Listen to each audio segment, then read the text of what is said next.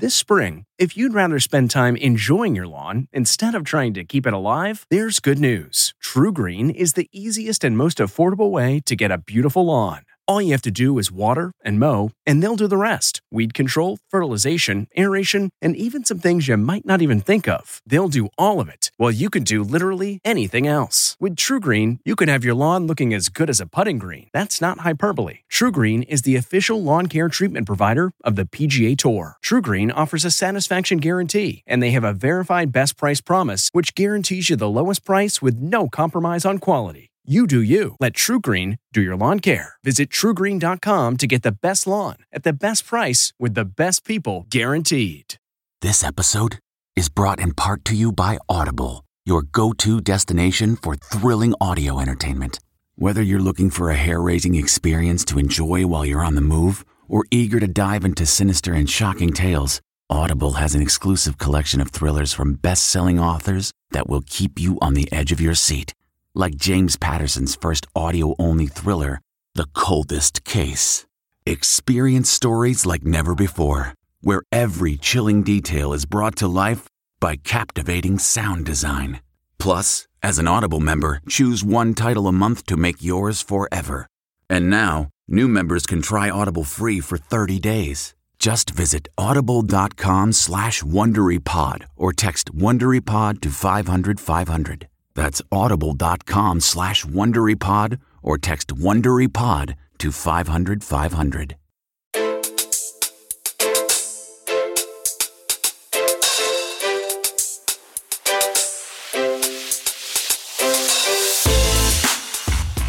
Welcome to the CBS Eye on Money Show. It's Tuesday, December 13th, and we are here answering financial questions and also presenting fabulous content that maybe is not associated with a listener per se, but associated with my day job, which is I am the CBS News business analyst.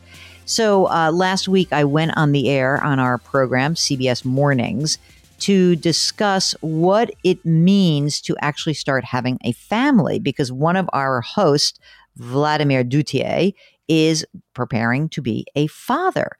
So they kind of got me on the side. They're like, hey, what can we do? We're going to do a segment about how Vlad can prepare financially to be a parent.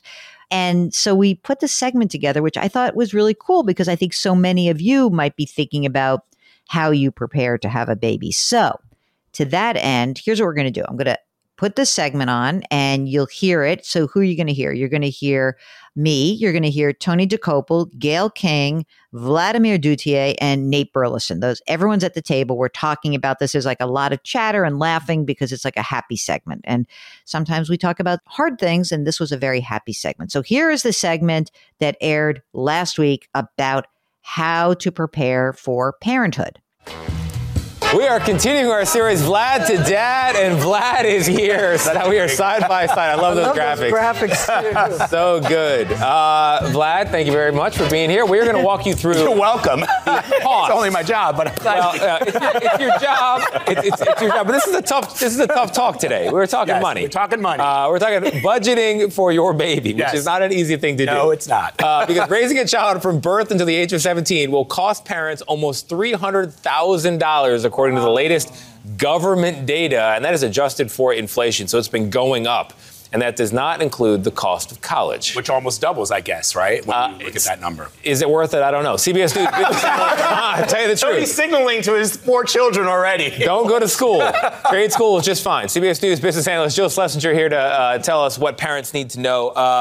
Where does Vlad need to begin here? Where does the budget start? $300,000 from the moment our baby arrives, which is January 29th next year, to the time that she goes to college. $300,000. That includes what? That seems like way too big a number. So let's break it back down. Okay. So I even think that's a low number. It may be. I know. I was like, let me go back and look at my bank account. Yeah, it wasn't no $300,000. So let's start with how much do you spend right now? Because until we figure that out, we're not going to be able to adjust your budget. So everybody watching who's thinking about having a child, there are some things that you have to cut back on when the kid comes, right? Some of my friends who are married or coupled and don't have children, they call it their single life when they're spending and living large. Right. So you want to figure out, what are you spending now? Then we've got to add in a lot of costs. We have to have the cost of actually having a child. We have to have the cost of things like diapers. And there are tons of resources for this, and clothing. And a lot of those things are going to continue for the near term and then also the long term. But I think what's most important in this process is to just get a grip today. Then we can adjust for the future. One of the things that's interesting to me is it feels as if, and correct me if I'm wrong, that the majority of the costs involved in raising children have to do with education and medical expenses. If you're buying an extra Happy Meal when you're at McDonald's, that's not really putting a... I don't know. There are 365 days in the year. The amount of like dribs and drabs dollars that fall out of my pocket with like, oh, I forgot the water bottle. We got to buy one. Oh, someone's hungry. We don't have snacks. Right. Little So what you're things that saying, accumulate. it's just not builds just and those builds and But builds. I think, of And they course, need clothes. Exactly. Unfortunately, you have to feed them and clothe them. Yeah. But I do think the number one issue that we need to address is child care. Yeah. Because this is a cost that has ballooned, and it was always an expensive line item before the pandemic. Since the pandemic, costs of child care average, and I'm telling you, average $10,000 a year. So think about the average household in the United States, which earns about $67,000. Right. $10,000 for childcare. So what do you need to do? You need to do a lot of research about what is the cost of care in my area? How can I get babysitters? Should I be getting nannies? Should I be thinking about this? Are there resources? Does my workplace provide for childcare? A lot of companies after the pandemic threw that in as a benefit. It's an amazing benefit. And what you can do is try to put pre-tax dollars away to save for some of those costs. Very important to do that. You get Uncle Sam's help. And there are also, for many people who are at the lower end of the earning income stream, many of those people are able to qualify for credits. So again, I'm sorry to say that you're doing a lot of research on breathing and having babies. You also have to do research on what is available in your area for helping you out with these costs. But is there a magic number that you could say to Vlad, you know, on a yearly basis, this is what you should plan on for your baby? Well, is there such a number? I think that it really depends on your lifestyle, right? Because he has a good lifestyle. I understand that. A good lifestyle. I understand that. But for example, as Tony said, there are certain fixed costs that are fixed. I mean, you live in a house, so hopefully that's going to be fine. But if you were to add on, say, that $10,000 for childcare average, maybe inflated if you're on one of the coasts or live in a big city, if you add on the cost of diapers and formula and all those things, I think that you are looking probably at somewhere between, again, $15,000 to $20,000 a year extra that you are not spending right now. And really that's quickly, a huge thing. Let me ask you about college. Preparing for college, should you start saving now, and how much per month? You should have started saving. Well, wait a second. Before you get into that, lawn mowing money when you were a kid. Yes, and because I'm going to presume that you can start saving for college if you have your emergency reserve fund, if you have paid down your credit card debt, and if you are saving for your own retirement. Unless you have that, then no, you can't save for college. If you are going to save for college, the 529 plan is the most robust way to save for education. Awesome. You put an after-tax dollar in, but it grows without taxation. When your kid goes to school, you pull it out, no tax due. 529 plans, buy them directly through the states. Try to avoid buying them through brokers or advisors. It's really cheap and efficient to do it that way. Vlad, I got so much free stuff you can take off my hands. There you go. Sound the gifting panic alarm. We've all been there. You need to find the perfect gift. You have absolutely zero ideas and you don't know where to start. Relax. Now you can use gift mode on Etsy. Gift mode takes the stress out of gifting so you can find the perfect item for anyone and any occasion. Just answer a few short questions about who you're shopping for and what they like, and Gift Mode gives you curated gift ideas based on hundreds of personas. Imagine pages of artisan espresso mugs for the coffee connoisseur in your life, or for the pickleballer, customized paddle covers in every shade imaginable. Etsy's got you covered. Need to find the perfect gift? Don't panic. Try Gift Mode on Etsy now. Man, that sunset is gorgeous. Grill, patio, sunset. Hard to get better than that. Unless you're browsing Carvana's inventory while you soak it all in. Oh, burger time. So sit back, get comfortable. Carvana's got thousands of cars under $20,000 just waiting for you. I could stay here forever. Carvana, where car buying meets comfort meets convenience. Download the app or visit Carvana.com today.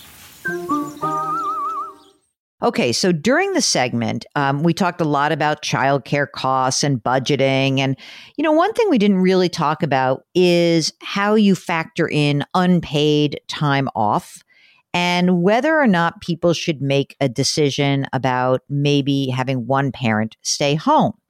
But if you are thinking you're a two-income couple and now one of you is going to stay home, it's pretty tough because I think, yes, there are some people where they go to work and they pay for daycare and it doesn't really make it worth it. But, I would consider this. Is your take-home pay more than the cost of care plus your commuting costs? That's the number one first question.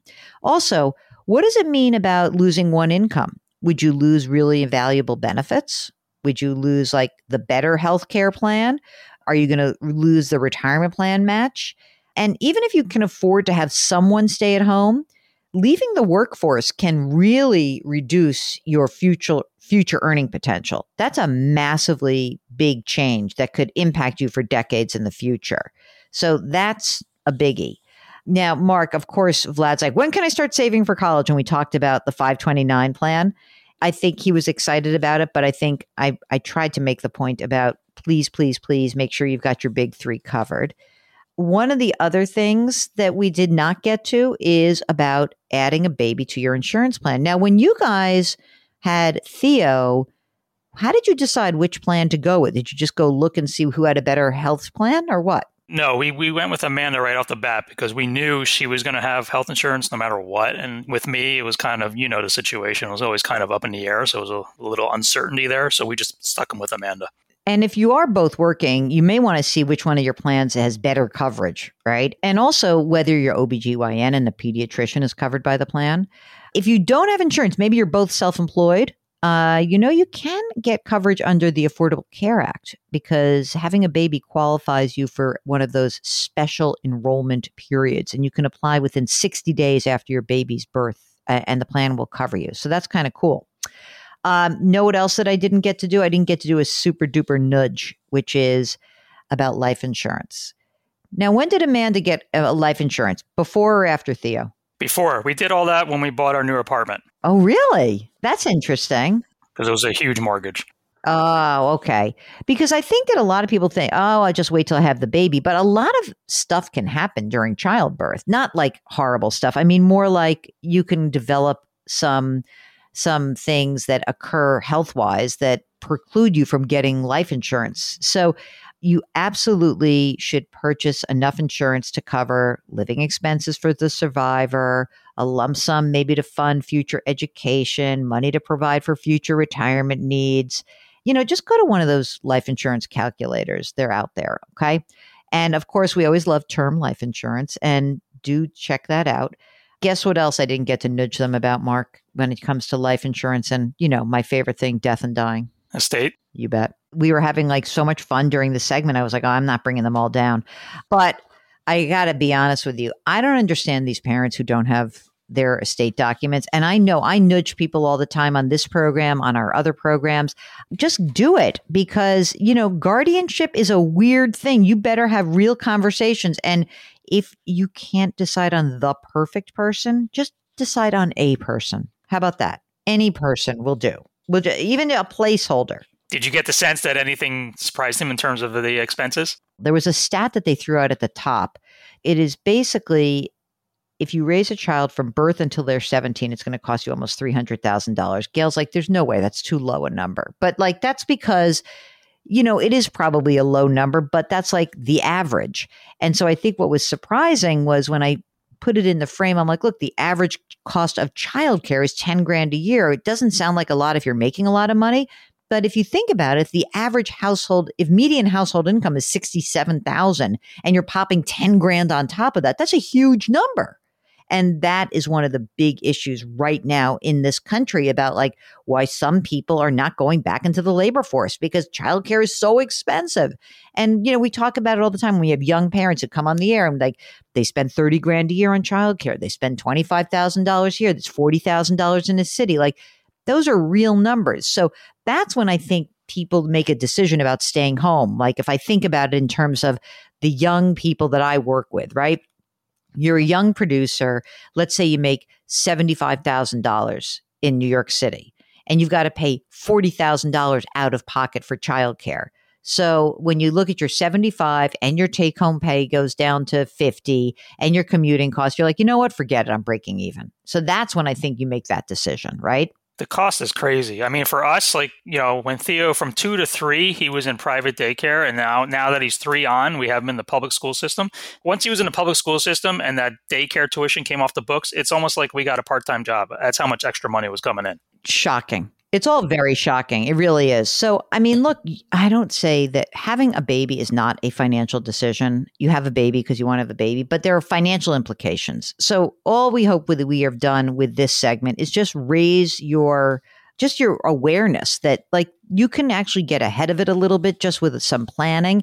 And also that, you know, you don't have to be an all or nothing kind of person. There are gray areas in all of these decisions. So if you're having a baby, you're thinking about having a baby, maybe your kids are having babies and you want to help and you're the grandparent, I'd love to hear from you, because these are the issues that are really critical in people's lives. These issues can really set you back or set you up for a much easier future.